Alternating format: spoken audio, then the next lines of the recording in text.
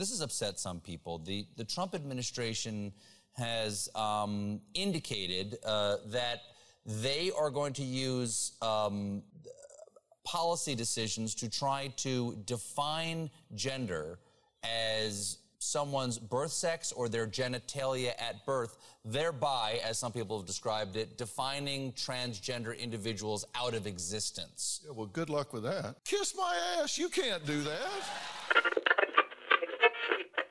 This week, 2 more ways that the community was being targeted have been revealed. On Friday morning, the Department of Health and Human Services proposed a new rule that would remove anti-discrimination protections for transgender Americans from the Affordable Care Act, asserting that discrimination on the basis of sex should not include gender identity. In a press release Friday morning, the HHS said that this move continues its mission to, quote, vigorously enforce prohibitions of discrimination by allowing for further discrimination that had been taken away under the Obama administration. Start by noting the recorded trans women and people who have been murdered, most of which there have been no arrests. You know, there are no leads, and as we all know, our papers, our cases are at the bottom of the pile always. Jesusa Fidel Ventura Reyes, 25-year-old Mexican trans woman of color, better known as Chucha. She went missing on the night of May 17. The authorities later found her head severed in a cooler outside of Town Hall. Her decapitated body was later found in the streets of Mexico. Camila Diaz Cordova, 25. She was a 29-year-old trans woman who was killed in El Salvador after being deported from the United States. Claire Legato, 21, a trans woman of color, shot in the head on April 15th after an argument broke out between her mother and a suspect in Cleveland, Ohio. She was defending her mother. Malaysia Brooker, 23, a trans woman of color was found shot and killed after 6:40 a.m. Saturday, 18th in Dallas, Texas. The shooting comes after a little more than a month since a viral video that we all saw of her being beaten and dragged across the street in her own community by her own brothers. But after speaking, she spoke publicly saying, "This time I can stand before you, whereas in other scenarios we're at a memorial." And now that's now where her family saw her a few weeks after she said those words. Father, forgive me. I'm staring at this Bible as I keep glancing. Dear Lord, I got questions and I need answers. I'm trying to understand your vision, all I see is damage. Just a bunch of dead bodies in the street camping. A bunch of lost souls on their feet standing. We supposed to be your children, I thought we family. You supposed to be my father, bro, I need answers. We don't need to die young, we just need chances. Tired of living on the edge, so we keep scrambling. Trying to talk to these strippers, but they keep dancing. We just want to be number one like Steve Francis. Bow our heads, say a prayer, now the seeds planted. Everywhere I turn, I'm seeing MCs vanish. Lot of good niggas gone, I don't understand it. Lot of families lost and they seeds stranded. I ain't trying to disrespect you, I just need answers. The following is a Breaks Media podcast. All right, so we are back with another episode of The Awakened Soul, and this time I have a special guest to continue the series on deconstructing transphobia. And so this week we're joined by Miss Toni Bryce herself. What's going on? Oh, you know, just being the girl. So you are an actress, a blogger, a public speaker, a model, a writer. What don't you do? Dang, did I say all that? No, yeah. I don't really blog too much anymore, but I have, like, when I was blogging, I still have my website up for people to, like, go read and I guess read about where I was at that time, but that's still up. But yeah, I mean, pretty much everything else. Yeah, actress for sure. I do campaign modeling for Stop HIV ATL, or if anybody, Fulton County Board of Health. I'm like on their testing vans that they drive around Atlanta. And then public speaking, like yesterday, I just did a panel for their Trans Week for Georgia State University. So, you know, I try to get out there and advocate as best as I can. I wish I was going to the march this weekend, but I'm not. So shout out to everybody going to the march. But how'd you get into being an advocate? Because, you know, it's already so difficult. I like to talk about trans and LGBT issues at all, but like for you to be an advocate and also like your own campaign pictures, like your pictures out there. What made you start getting comfortable and realize that you wanted to start doing stuff like that? Well, outside of like the whole trans advocacy thing, it really started in college. When I went to college, I remember my freshman year, 2009, Missouri State University, and I became the parliamentarian for a group called, or a student organization called the Association of Black Collegians. Okay. And then I advanced pretty quickly in that organization. And then that following year, 2010, I was, I think I was vice president. So like it started very early on. But I had brought on for World AIDS Day, which is December 1st every year, I had brought a testing agency from the community to come on campus to test the people. And I would always go first, just, lead by example. Mm-hmm. And that just really where it started from. So now being here in Atlanta and being asked to do Stop HIV, ATL, things like that, it is kind of natural for me. I feel like it's just continuing something I've already done, but just now not on a collegiate level. Okay, that's what's up. So, I mean, we got to introduce you. It's your first time on the podcast. Have you ever been, I know you do everything. Have you ever been on a podcast before? I've been on a radio station show, but I don't think I've done a podcast yet. I don't recall, but I think this might be my first one. Look at that. Look at God. So, because it's your first time, I do want to get into you and who you are. So I have a question. You can answer it however it comes to your mind. Who is Tony Bryce? You said, who is Tony Bryce? Yes, ma'am. Who is Tony Bryce? Well, I am, everything that you named, obviously those things that I do, but in terms of who I am a woman, a Black woman of trans experience. I am an older sister. I am, I'm sorry, y'all can't hear in my mouth. I'm an older sister. I am a college educated person. I am a loving, kind-hearted person. Yeah. What else am I? I think I'm pretty well-rounded. I'm a Scorpio, so I'm pretty outgoing, but I love my peace and quiet. I'm very much a homebody. I really don't. A lot of people think I live a life where I'm just on the go all the time, and I'm like, if you only knew where I am all the time, which is right here in my room. But yeah, I'm chill. I'm cool. I'm complex. Yeah, we all are. We're all a little weird, right? Just a little bit. So the first thing that I want to talk to you about on this topic is your transition story, and however comfortable you feel about opening up about it, whatever level you want to go into, but just because I think it's important in doing this series is to educate people on what that transition is really like, because us, like me as a cisgender Black man, I will never understand what it's like to go through that transition. So I hope, in me educating myself, I also hope to educate my listeners. So if you feel like educating us and just telling us about everything from your mindset to how it affected your family. You said you're an older sister, so your siblings adjusting as well. What is that story like? Well, I feel like a lot of us who are truly trans women, trans men, or for my gender non-conforming people, I feel like a lot of us that grew up, we knew, but we didn't have the language growing up. Mm-hmm. And I feel like a lot of times growing up, the language was gay, because, I always got you look like a girl, you write and talk like a girl, you walk like a girl, and, just all of that foolishness. But aside from all of that, I always knew internally how I felt. I remember as a little kid, there used to be this one outfit, and I have a picture in it, where every time I wore it, I just felt like the girl. I really did. It was an outfit that really gave me comfort and kind of in my own way affirmed me and who I was as a young child. But again, didn't really have the language. And it wasn't until high school, even the end of middle school, beginning of high school, where I met the first trans women I had ever met. They were a set of twins, and then they had a good girlfriend, so it was 3 of them. But the thing about it was, they were doing things that I have never indulged in. And I just felt like what I did was I internalized their experiences and made them my own. I felt like if I was going to transition, I had to do this or I had to do that. And, that's really not the case. I really didn't have to do any of that. Mm-hmm. But it wasn't until I was in college and I was in Missouri State Gospel Choir, vice president, event coordinator, and all of that good stuff. And it was one year, 2012, where I call it the year of self-love.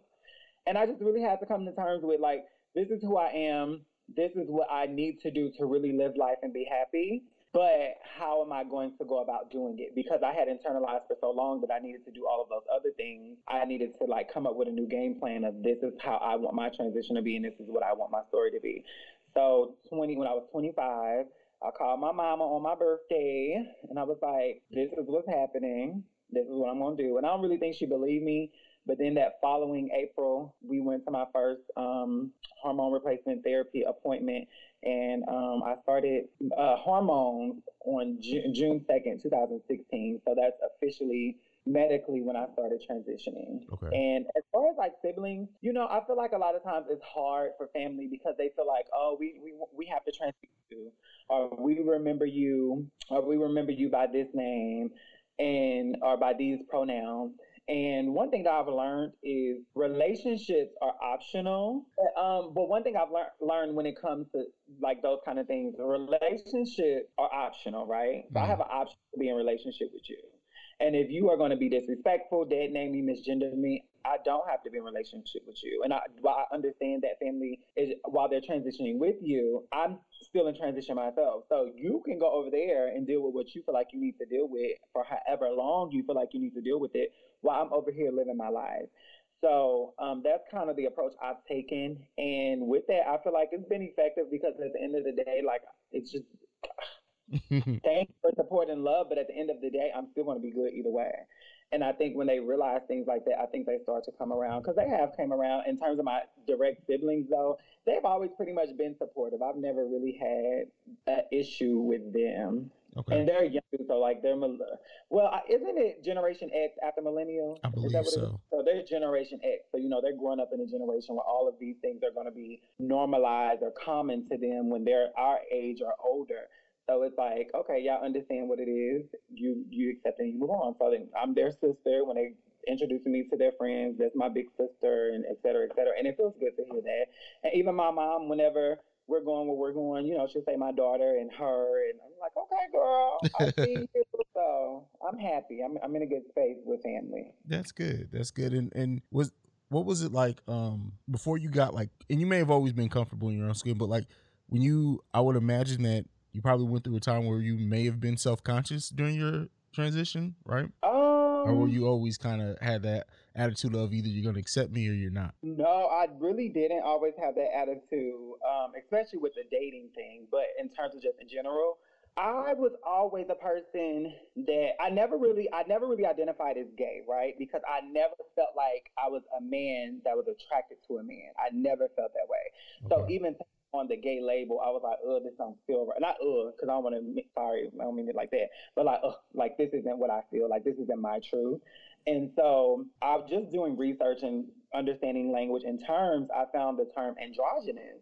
Actually, I was watching Beloved Scott on YouTube, and he, I don't know what their pronouns are, but Beloved, we're just going to say Beloved, taught me the word androgyny. And I Googled it, and I was just like, wow, like this is really how I was feeling at the time, because I wasn't comfortable with gay, but I also wasn't comfortable with transitioning because of what I internalized I thought I would need to do. So I've always had a look that kind of caught people off guard, like, is that a girl or is that a boy? Is that a girl or is that a boy? Like, I've always walked that fine line. Okay. So for me to like start transitioning and, you know, live life how I'm living life, it just, I don't know, it wasn't hard. It just felt natural for me. Okay, that's what's up. Yeah. What would your advice be to anyone who's like thinking about transitioning or going through it, and that time period where they're contemplating it or not? Like, what would be, if they came to you for like mentorship, what would be your advice to them? Well, the two things that I would say for sure is, I know a lot of times people are hesitant in transitioning because of relationships with family and, what are they going to say and do? As I said earlier, relationships are optional, and you don't have to be in a relationship with anybody that's going to be disrespectful and not honoring who you are. And then second of all, because I've experienced this as well, you don't internalize somebody else's journey, because your journey is your journey and your truth is your truth. And so those are the best two things I can offer somebody, because those are the two things I dealt with the most. Okay, that's what's up.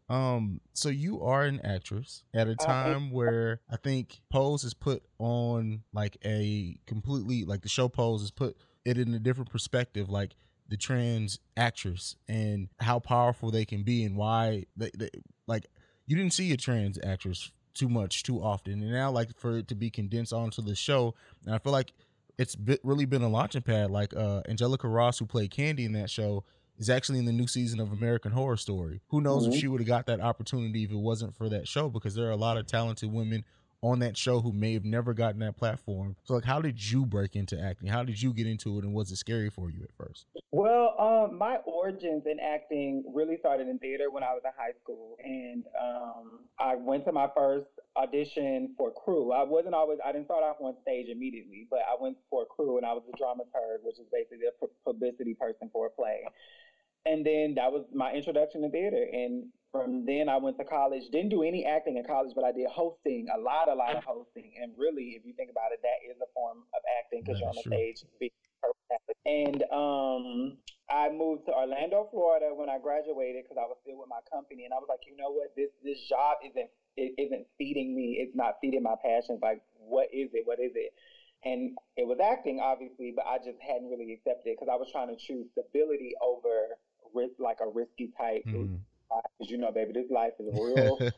One day I'm booked, the next I'm like, woo, somebody gonna call me. And so I did like a few student film things as background, and then that was it. But when I moved here, I quit my good full-time job. And then I started doing background for TV shows like Star. Like a lot of people have seen me on Star doing background, The Quad, like a bunch of TV shows in the beginning. That was in 2016. And then I was like, you know what? Enough is enough with that. I really have to start working towards my own stuff. And so I had booked my first web series. I had booked my first indie film. And it kind of just went from there. Now, in terms of the whole trans thing,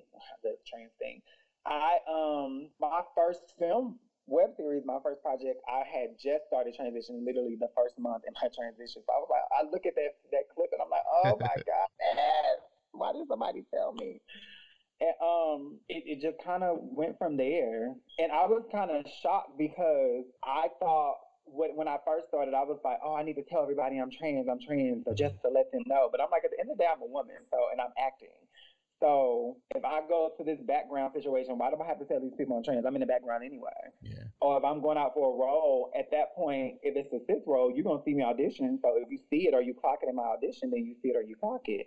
And either you want it or you don't. So I stopped doing that whole trans thing because at that time, there was, I think maybe Orange is the New Black had just started showing, maybe something like that. And that was it. So it really wasn't no visibility on TV. There were no roles for us. It wasn't given all of that. So it was really still new, even in the indie world. Okay. Have you seen the opportunity for roles open up more lately? Yeah. Okay. I definitely would say yes because you know you got Pose, you got Transparent, which was on Amazon Prime. You had Doubt at one point, but it had ended up getting canceled. You had Star. So yeah, I think people are finally realizing, for whatever intentions they have behind it, it's their own intentions, but from the outside looking in, it could look like the people are getting with the program. And it's like they are finally not just casting us as, you know, prostitute number 1 and 2 on Law and Order, but actually writing stories that are inspired by us. And then not only writing the stories that are inspired by us and by us, but letting us tell those stories as trans women. So that I think is dope. And I think even though shows have come before Pose, it was really Pose, I think, that really kind of like changed the game for stuff like that. Because it was, despite a few people, 90% trans female cast. Yeah. So. And I think like the power in Pose is that it's educating people on the trans community, but also it's giving us an insight on like how alienated trans people can feel from the rest of the world, especially like I had no idea, no education on the ballroom scene at all, but like just to think of how many talented women were in that ballroom scene walking or whatever that couldn't break into modeling, all because people were worried about the wrong shit. So one woman from ballroom did. Her name was Tracy Norman or Tracy Africa in ballroom, and she did break into modeling. She was on, I don't know if you've heard about this before, but she was on the box of Chloral hair products for the color. But then somebody outed her, and then that kind of ended her career. And now in 2019, the people are circling back 30 years ago to be like, let me give you your just due. Let me give you your respect. Because what happened back then was obviously not right. And so now let's try to make it up to you, so to speak. But And the crazy part is, I think where that happened, she was on a set for an Essence shoot, and then years later, now she is in Essence. That's So crazy. That's it shows wild. growth. Yeah. It definitely shows growth. Yeah, we're getting there as a people. We're it's slow but surely getting there. I mean, who knows what it's going to be like 10 years from now. It's been a substantial growth in like the last year. Like really the last year or two has been substantial growth. So let's hope that continues. What we're going to start getting into some of the more heavier topics. Are you ready for this? I think so. We'll see. And I have something that I'm going to ask you just based off something that you posted, but we'll talk about that. I'm sure you can guess what that is. Yeah. We'll talk about that. Let's talk about it.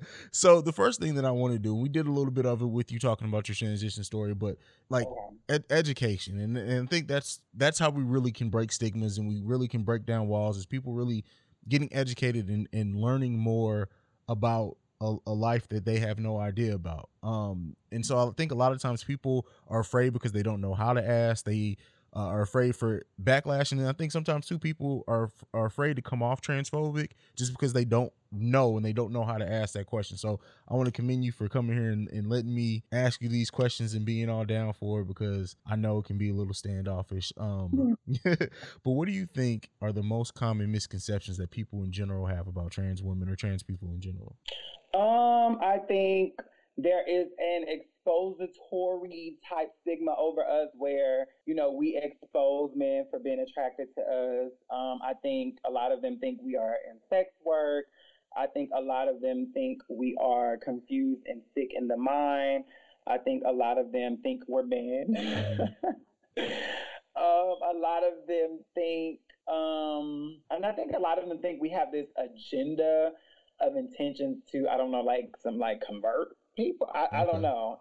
Yeah, I'm like, okay, whatever. I mean, we've been watching cis people on TV programs for years. And, as my good girlfriend, I forgot who said this, but it's cis people that created us trans people. So it's like, okay, who am I going to convert? You got a point there. You got a good point there. My mother and my father is cis, and I am who I am today. So yeah, and even the last episode I did, I had Jaden Hollywood on, who he lives in Atlanta too. He's a gay black man, and he mentioned how people have this fear of like seeing gay people on TV are going to turn their children gay, and he made the comparison. Well, if that's the case, then seeing straight people on TV would have stopped gay people from becoming gay in the first place. So it's like people have so much fear based around really stupid ideas when you think about it. People are going to be who they're going to be. That's it. Yeah. I always say, just let the people be the people. Like, why are we policing everything? Just let the people be the people. But you can police everything in your own household, but you can't police who I am and what I do. So. Yeah. And then even sometimes, like in your own household, you only have so long to do that until your kids flee the coop, and then what? Exactly. Then reality gonna have to say. Now you've been dealing with it from afar. Now you got to deal with it in your own house. So it's like, now what you gonna do? So, what would you say is the most difficult thing that you face day to day? The most thing that I face day to day. I mean, if I make it a career thing, that's always difficult because I think anybody wants to succeed in their career.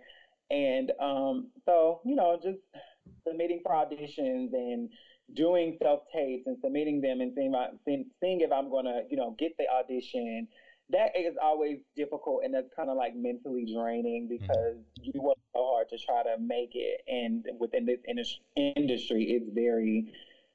And then you put trans on top of that, and it's already so few roles for us currently. And then it's like, it's just a nice sized pot of us out here that are really trying to make it, that already have names and that are up and coming. So I think that's really difficult when dealing on a day-to-day basis in terms of career. But in terms of me, I would probably say dating. I've been single for 14 years. I've never had a boyfriend. I've never dated a man. But I guess a lot of times there are, a lot of people think, oh, your inbox must be full and da-da-da-da. And I'm like, it can be, but that doesn't mean it's with attention that I want. Yeah. It's attention that I attract just based off of who I am and how I identify. I don't have to do nothing else but say I'm trans and the inbox gonna fill up just off of that. So you kind of just try to weed out the genuine with the people that have, other intentions. So that for me is probably the difficult part. So, And that was part of the reason why I like in the video that you responded to that got you here on this podcast that got us to schedule this interview is that I was honestly afraid to go out and send DMs or whatever, because not because of my intent being wrong, because I know how much ill intent is out there and I didn't want to be in the mix of that. So I'm like, well, let me put my face on it. And hopefully that makes more people comfortable to really come out and be open to talk to me, because I can only imagine, even me as like a cisgender black man who's in podcasting, my DMs could be fucking ridiculous. And that's not even compared to women. So like it's just I struggle with that. So I'm glad that you mentioned that. Yeah. It's tough. Don't catch me on a weak feeling day. I might just entertain some of your foolishness. That's because I'm just like, oh, but baby, don't catch me on my good days. You might get cussed out. So I mean, just because you mentioned it, I know it's on our list, but I told you before we're gonna bounce back and forth all over this list. But you mentioned dating, so I think this is a good time to go into it. Like, okay. Hey guys, it's your girl Beck Easy. Hi everybody, it's your girl Joanne. Hey guys, it's Trell and this is The Team. And we want to welcome you into our group chat, where we talk any and everything from ABCs of sex to finding your passion. Catch us every other Tuesday on Spreaker, Apple Podcasts, Google Play, iHeartRadio, Spotify, and YouTube. Because we lit. Take that. I think that me as being on the outside looking in, the question that I have so often is, trans women say trans women are women, which I believe that, and I'm all for that. But then why do we get the things of feeling like women have to expose men who are with trans women? If trans women are women, why do some still feel the need to expose a man when they get pissed off by them? And when you see that, what are your opinions on it? Well, I think this is how I feel about some of the exposing, right? So if you have a cis woman that has children, right, and the father of those children is not doing anything, she might blast him and get on Facebook and say how, a deadbeat he is, and et cetera, et cetera. And technically that's exposing, right? I'm exposing you for how much of a deadbeat or whatever it is that you are. Yeah. And I feel like when it comes to a trans woman, in terms of, I think a lot of it happens within sex work. And it's more than likely because you didn't pay me, or you didn't pay me what the rate was agreed upon. And then a lot of times I feel like some people think, based on the name, if it is a celebrity, they think they might benefit off of it. And it's like, well, sis, you're really not going to benefit off of it, really, because at the end of the day, you're only going to have so much time to live in this moment, and then that moment is going to fade. Yeah. And then the part that I don't like about it all over, or just period, is whenever you give the public that kind of attention, or I shouldn't say that attention, when you give the public that kind of opportunity to look at our community to say, oh, they like to expose men, et cetera, what they're really paying attention to, or really what they're focusing on, is to say that, oh, these are men, or these ones were men. Oh, well, if he was with her and she still has this, and he gay, and da-da-da. And it's just like, if you are attracted to women and your attraction is inclusive to trans women, then why would I expose you? What am I exposing? That you like women? Yeah. That's how and that's my mindset on it. I will never, ever expose a soul about who I've slept with or whoever. If that man is not openly embracing me and I've agreed to that, and we keep what we do private, then that's what we do, and that's between us. I'm not doing that because I know what kind of attention that brings, and I don't like that attention already when I see the other people doing it. So why would I even do it? And then on top of that, me being an actress and me trying to make it, why would I even give myself that kind of press and attention? Yeah. I'm just going to have whatever 15 minutes or whatever, and then I'm like, okay, so I'm still left with a career that I'm trying to pursue, and nobody's going to take serious because of what I just did. So I'm just not here for it. I'm not here for it at all. I understand some situations if the person didn't pay or whatever the case may be, but in general, I'm just not here for the exposing situation. I'm just not. I don't like it. I'm not here for it. What do you think? You mentioned it, and that's kind of what I was talking about in your story. And I know you mentioned it as a joke, but because we're talking about it seriously now, what do you think of the sex work in the trans community? Like, is it? Because I feel like it's different levels to it. Some people do it because for acceptance. Some do it, but it's the same way for anyone who gets into sex work. I think it's the same regardless, trans or not. But I think that there's this view or opinion that it's higher in the trans community, which I don't necessarily know that that's true or not. But what are your views on it? Well, I think the reason why I think for one, the trans women population is obviously smaller than those of the cis population, and then of Black trans women is obviously smaller of the population of cis Black women. So for us to do it, it looks like, I'm sure percentage-wise, number-wise, it might look like we are more so into sex work, but when you look at the numbers compared to the communities that come from, it might not be that way, you know. Okay. But how I feel about it, I just feel like, you know what, how do I feel about it? I don't not like it. I don't disrespect it. I actually think those girls are very brave to get out there and to, you know, make money how they're making their money to provide, whether it's for survival, whether it's for transition. I think they're brave because I know that that's going to have a big mental impact on them when it comes to actual relationships, when it comes to trusting men, when it just comes to how their perspective of men in general. And I've seen that firsthand. So in that aspect, like, I respect that you can get out there and do it, but I just know it's just not for me. That's not the path that I wanted to take. And when I was speaking earlier about internalizing other people's experiences, the girls that I first saw, that's what they were doing. Okay. They were doing sex work. They were writing bad checks and writing checks for rental cars, and they would never return a rental car. They would just let the rental car get towed away, and then they would repeat this cycle. And I was just like, no, like, I don't want to do that. That's not who I am. Yeah. And when I first graduated from high school, I got accepted into the New York Conservatory for Dramatic Arts, and that was in New York City. And a girl I knew at the time, she had went to New York the year before me for fashion school. And our dorms, the way the conservatory and the institute work, they shared the same dormitory.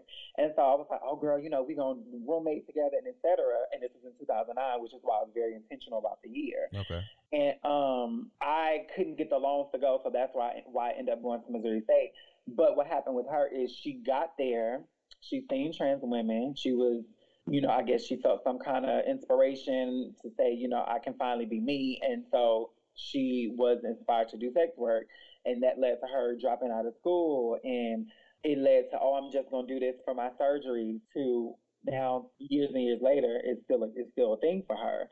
And I remember her telling me one day, she was like, I don't know how you sit up here and work a job and wait 2 weeks to get paid when you can be sitting up here and have about 2 or 3 clients and get what you get every 2 weeks. And when you put it like that, I'm like, well, girl, you right.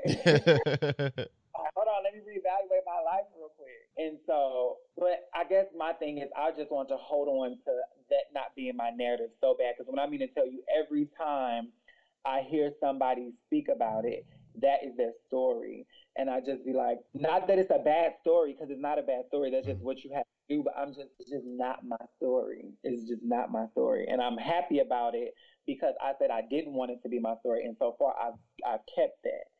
And so I guess this is my perspective, you know. And then I'm also here for it because I'm like, if I'm up here laying around for free, I might as well be out there making my money. Okay. If I'm struggling to pay bills and feed myself and, you know, living a certain life, but I'm out here having sex for free, like, no, go make your money, sis. That's how I feel about it. I feel that. Is it safe to say that it's like a great test of your will that you haven't gone into that? It is. Yeah. It definitely is. Because when I mean to tell you, it's some days I think about it, I'm just like, damn, like, what am I doing? Do you know how much the people would pay? You know, like I used to think about it. And I've even gone as far as to be like, okay, well, maybe I can't do the sex work, like the room after room, man after man, but maybe I can do a sugar daddy, because at least if I'm being sexual or encountering that person in any kind of way, it's consistent and it's one person. And I'm like, even when I thought I could open up to that, I still find it like it's a struggle for that, because I'm like, well, damn, is that still sex? Yes, sex work. You know what I'm saying? So I'm just like, I just don't want it to be my story, and sometimes it makes stuff so difficult. But, you know. That's fair. So, and you mentioned how you've been single for 14 years. So how do you tell the difference between a man who's like genuinely interested in Tony, the person, than fetishizing Tony, the transgendered woman? I I think a lot of times it comes out in the approach, the immediate approach. It comes with, nude pictures and videos and let's link up, link up culture. I feel like it comes, and even the ones that try to feel like, oh, how are you doing today? Okay, well, let's see what they're trying to do to get what they want, and it's still not going to work for me. But I feel like men that have, and it's only been a few that I feel like have been really genuine, or I don't know. I feel like I think it's a vibe, it's a connection, it's the time we take to actually get to know each other. If we do have a sexual conversation, because I do feel that it's important to have sexual conversations as grown people who will eventually encounter sex. Let it be a moment of education to say, this is what I like and don't like, and then let it pass just like any other conversation. And when we need to revisit it, we can. But I feel like, and another big thing for me is consistency. If you have been consistent, then that lets me know that consistent in terms of us talking and get to know each other, because some people are very consistent about wanting a piece. So I was a virgin in 2016, and the man that messaged me in 2016 is still messaging me today. So it's like, I know you don't want to be with me, you just want a piece. Yeah. So I would say inconsistency in terms of the getting to know you. All right, fair enough. Thank you for that. No So to get back into like the education piece of it, I know we kind of got sidetracked, but it happened naturally. But we'll see where we go with this one. How do we truly learn to be an ally to the LGBT community? Like what makes you, when you see someone that's asking you questions or that's speaking on things, like what makes you realize that they're really trying to be an ally more so than just using it as like to appear as an ally, I guess I should say. I feel like because yesterday when I did the student panel at Georgia State University, when you look into the audience, I've seen a few cis women, and then I've seen a few LGBT people, and it wasn't many people, right? And so one of my comments to them was, well, not my comment, but a comment from one of the panelists to them was, grab people. If you want somebody to understand what's going on, not necessarily accept, but understand, bring them in on the conversation, right? Whether it's family members, whether it's friends, etc. Sometimes we have to invite some of these people in on the conversation when the space is not exclusively, but when the space is predominantly LGBT, because us sitting around talking to each other is not going to always do work wonders. So I feel like inviting people in on the conversation, but not even just inviting people in on the conversation. I think people have to also want to and be willing to educate themselves. And what do you do with that education? Do you spread that education, or do you just read about it and say, girl, forget about all that? It just kind of depends. And then a lot of times too, I can hear in how people speak if they are allies and not. Okay. And a lot of times it's about language, because some people feel like, well, that's y'all language, I don't have to use that language. Well, if you feel like you don't have to use it, well, girl, okay. Ally of mine. Yeah. If you feel like you have to do something that's going to be in support of and respectful to a certain community of people. But these days, you never know. You like you say, you never know if the people faking the funk for an interview, for a photo, an opportunity just to say I did something with the community or not. But what's up, everybody? This is Dan, aka Dan on Drugs. And I am Afro Becky, aka Afro Becky. And we are the Black Law and Legal Lies Podcast, a weekly legal podcast for the culture. Each week, we have conversations with our co-host, Anne, a licensed and practicing / ratchet ass attorney, as well as myself, a rehabilitated criminal, and our lovely, esteemed moderator, Afro Becky. Most of our topics are legal in nature, and we discuss them in a relatable way. We release new episodes every Tuesday. Yo, you can find us anywhere podcasts are available. Or you can find us on social media at Black Law Podcast. So check us out. Or don't. Hey. What? Sometimes people do like the opposites. Yeah, and like you mentioned in that of like just a photo or to say they're doing something in the community that like it used to always be the black vote heading into the elections that people worry about, but it's really trans issues are starting to really take a forefront in people's presidential platforms. Trump's and so like Trump rolled back protections on trans Americans. I recently in like this year, I can't remember exactly what month it is, but I found out that there was actually a defense that people can use that if they feel like a gay or trans person is coming on to them, that and they thus attack that gay or transgender person, it doesn't get them off, but it gets them a lesser sentence. I can't remember the name of the law, but it's like 40 states have that, and I'm just like, that is really disgusting. Is that stand your ground, or is it something else? No, it's something. It's very similar to stand your ground, but it's basically saying that it's like they use it as a temporary insanity plea, basically. So to say that if me and you are at a bar and you come on to me, I can say that I felt unsafe because you're trans, and thus I attacked you, and it can get me a lesser sentence. It's ridiculous. And I think I know what you're talking about. I just don't remember the name of it either. But I think I know what you're talking about. So and like when you see stuff like this, like as we're heading into the 2020 election, like it's important to know people who just want to appear aligned with the trans community to try to get that vote, and people are actually doing things to help improve the lives of the trans community and taking things more serious. And like, do you pay attention to politics? Is it too much to you? Like, for some people, and I understand it, I don't judge anyone who's like, I just don't get into politics, because there's so much bullshit out there nowadays, and it's really is a headache, and you have to bob and weave to know who to pay attention to, who not to. The actual next Democratic debate is actually here in Columbus. So they'll all be here. I'm going to try to go to it, but it's just like, well, let me ask you, do you pay attention to the election right now, or do you just not have time for it? So as unfortunate as this sounds, I am one of those people that are just like, like a lot of it is just too much. I have paid attention to certain people like Elizabeth Warren, where she has been very vocal about the trans community, even listing all of the name of the murder, because not dead or passed away or whatever, but murdered trans women this year thus far. And I think things like that really stand out to people like me. And I think for me, when it comes down to it, of course, I feel like I educate myself on their platforms and what they're doing when it comes down to like, okay, it's really getting down to the nitty gritty. Like, and my vote matters, and I definitely need to go out and vote. So I when it comes to that particular point, I'm definitely educating myself on what it is that's going on. But in general, I actually kind of don't mind watching the presidential debates, because I think it's interesting kind of like to hear their perspectives, their platforms. But I'm just really, and I never have actually been a political person. When I was in middle school, we did like a mock voting election, and I voted for George Bush. So that just lets you know I'm not a political person. And then I think back about that all the time. I was like, what the hell was I doing voting for George Bush? But I will say, when Obama was elected into office, I think a lot of Black people specifically started really paying attention and really trying to get involved. But yeah, I would say for me, I think once it gets down to the nitty gritty, that's when I probably start more so doing my research and trying to understand, okay, so what person am I voting for? Who's going to be the next leader for me that's going to make a difference?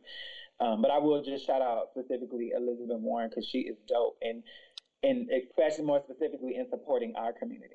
Yeah, and you mentioned it too, how she mentioned all the trans women that were killed, and that is one of our topics. There have been over 20 documented cases of trans women being killed in 2019. Now, we know that number is lower, because a lot of times when trans women are killed, they are misgendered.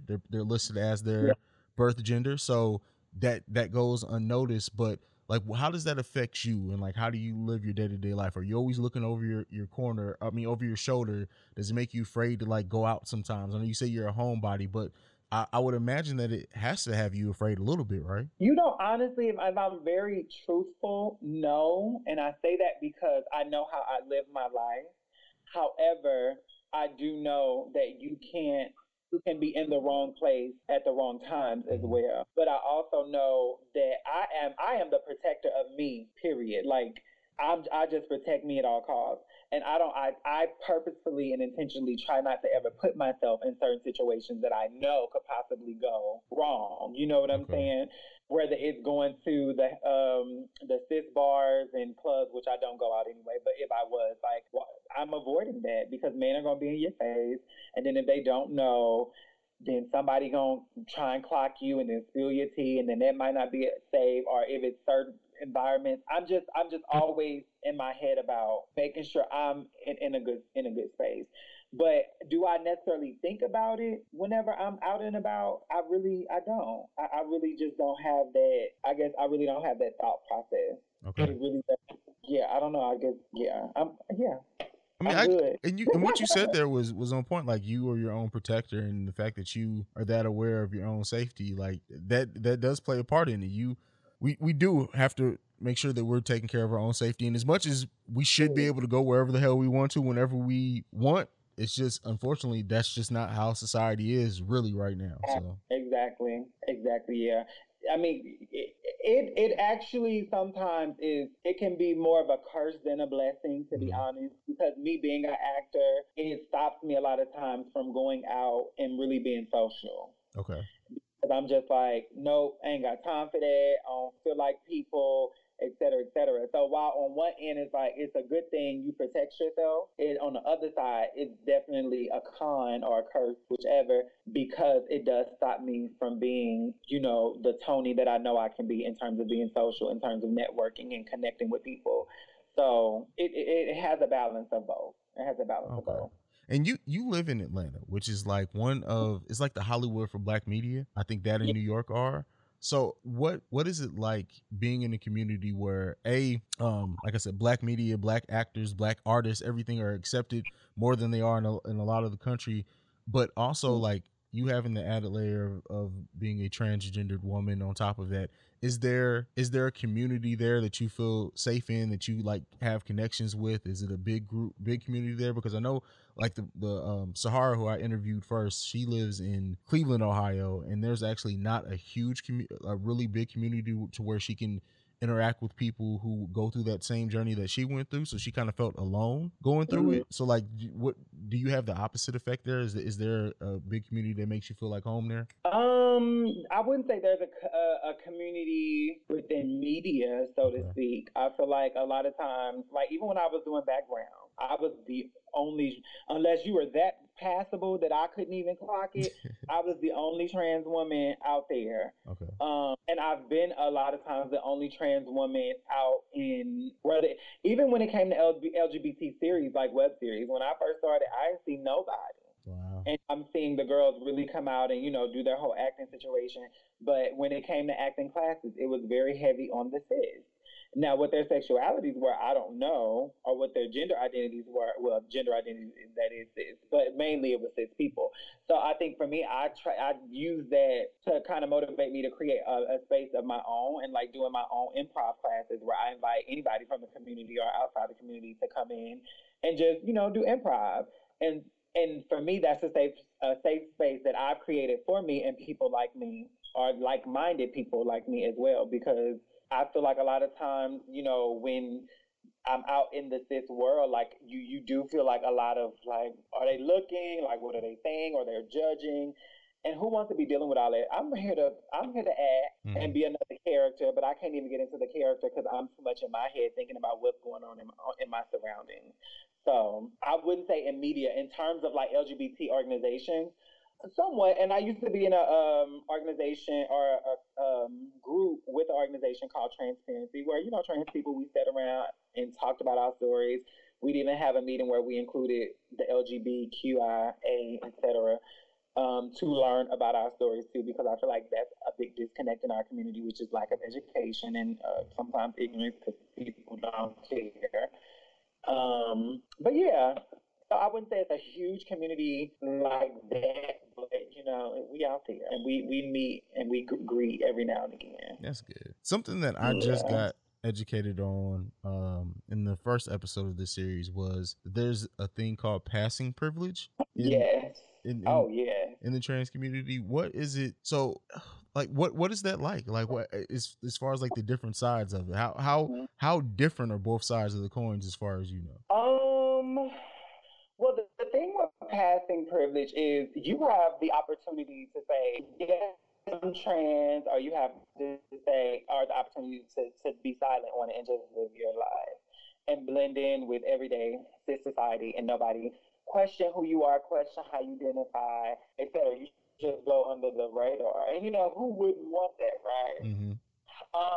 But on the flip side of it, when you don't have the passing privilege, you are more harmed, so to speak, because not only are you trans, people can visually see that you are trans. So, recently I was saying, there was Texas, I don't remember which city in Texas, but he seen a trans woman, was taunting her, mocking her, misgendering her as she was walking to her bus stop, and he shot at her. And he shot her, actually. And he admitted to shooting her and admitted to what he was doing. And they're trying to say it was a possible hate crime or a possible aggravated assault. So I'm just like, in terms of when you think of passing privilege, if that was a passable trans woman, that probably wouldn't have happened. Yeah. They probably would have, catcalled her or something like that. But in the extreme of like shooting her because of who she was. So I think both have their pros.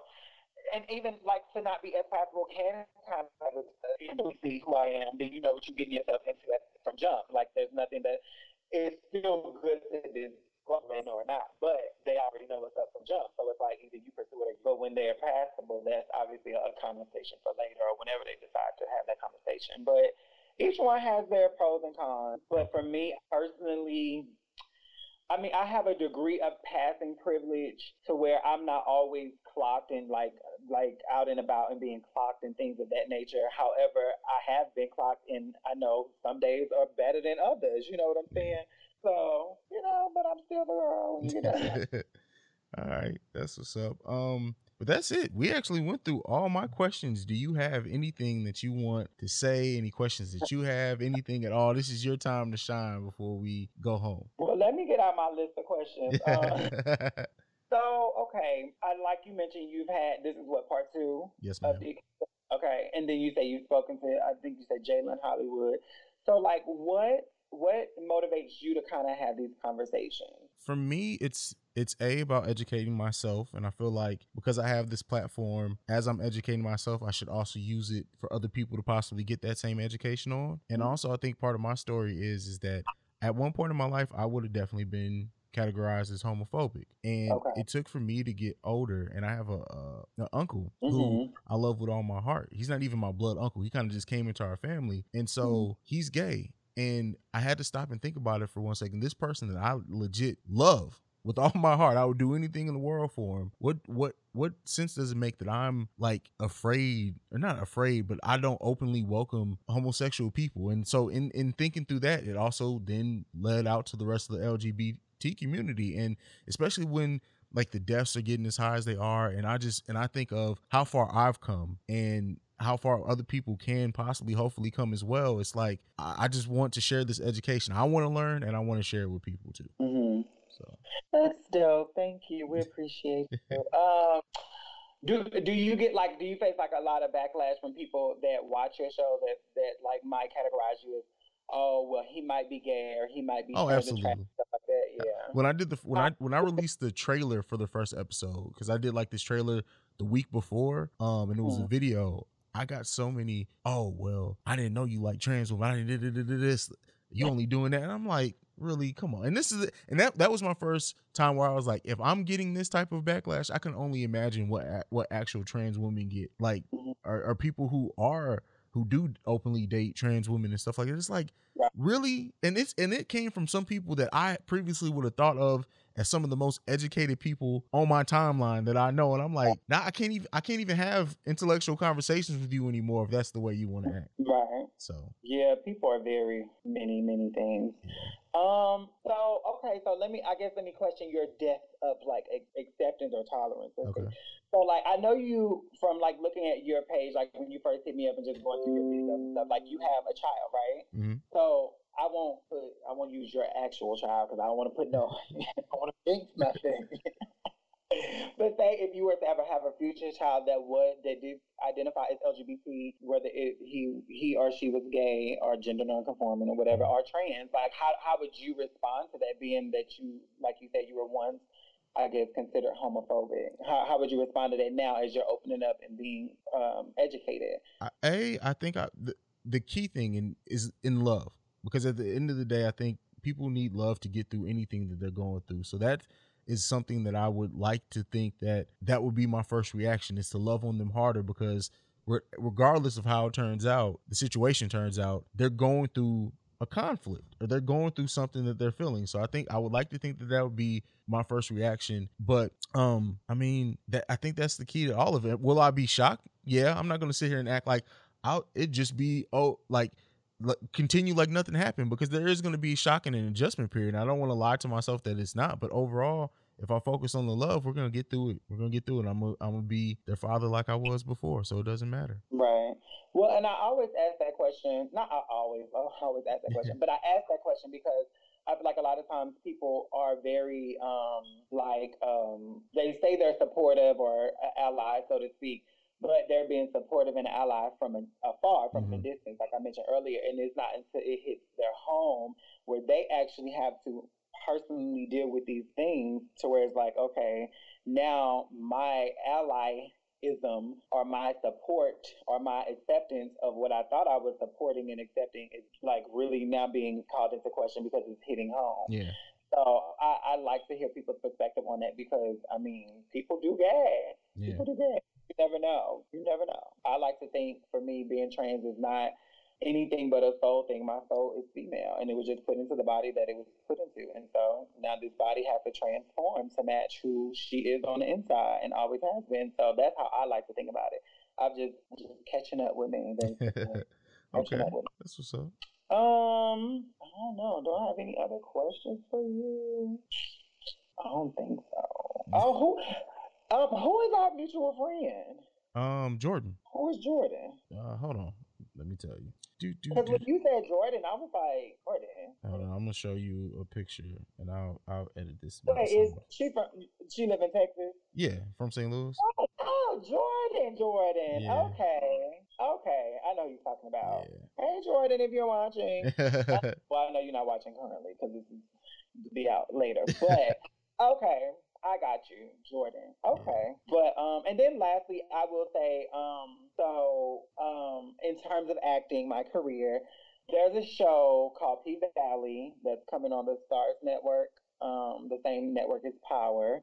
And I am on the show. And so I know, right? So this season I'm on one episode so far. It's episode 105. But should they get renewed for a second season, my character will be a reoccurring character. So y'all just keep me in y'all prayers, and we're gonna pray for season 2. I think the show is gonna be absolutely amazing, and season 2, 3, 4, 5, 6, 7 worthy. But you know, networks and numbers is all about the numbers at the end of the day. So we're going to pray for some good stuff. But yes, so that's the next big thing for me. But in the meantime, just auditioning. If there's anybody out there looking for love, no, just she's single and lives in Atlanta. No. But yeah, I think that's pretty much it. Is that's coming up for me. And thank you for reaching out. Oh. And so what was so crazy about it was, you know how stuff is like in your request box and you don't see it? Uh-huh. And when you had followed me, I was like, oh, who is this? And I went to your page, and that first video about deconstructing transphobia, I was like, oh, that's dope. And I seen you saying, let me know if there's, anybody. So that's when I was like, I'll email you. And then I tagged a few trans men that I know as well, because I know you said you wanted some trans man perspective as well. So, and then I look at my inbox, and it's like, oh, he had already sent me a message. So I didn't even realize. Yeah, the trans men that you tagged, I'm gonna be reaching out to them for the next episodes, which is important too. So I want to thank you for that, because they definitely reached out, and I'm definitely gonna be working with them. So definitely, because I think trans women are always put at the forefront when it comes to this whole trans movement, but we definitely gotta allow or make space and room for our brothers and the ones that want to speak up, because I know a lot of them live pretty much tough lives. I think it's easier for them to live under the radar than us, because the transition. But whatever. That's what's up. Well, You thanked me. I want to thank you. Really, I know this. We had fun with this conversation, but it's difficult for a lot of people to talk about, especially with someone you don't know at all, other than this recording. So, thank you for being open to educate me and my listeners. So, no problem. I'm just happy to be here and to say, what I got to say. Do you want to leave them with your social media before we go? Yes. My social media is the, and let me spell it out because people think I'm saying the, but the, so THE or the, and then Tony, TONI, Bryce, BRYCE, and that is on Twitter and on Instagram. Love Always Tony B on Snapchat, or you can just do Tony Bryce on Facebook, and you can add. Yeah, I'm an open book, so if anybody has any other questions or want to expand on any topic of conversation, you can hit me up. Just know that I don't argue about who I am. I am who. Say that again.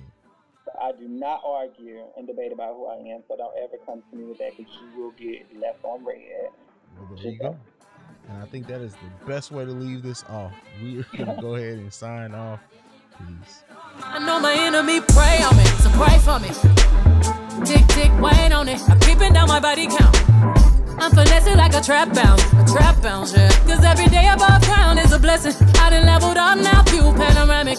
None of my fears can't go where I'm headed. Had to cut them loose, now I'm loose, break the levee, yeah. I'm about to blood on the sinner. The rain and thunder gon' fall, gon' move, tumbo. No, sinner. You condemn my life. Cause when we walk up in the club, I need them sirens going off. Then we can look up in the sky.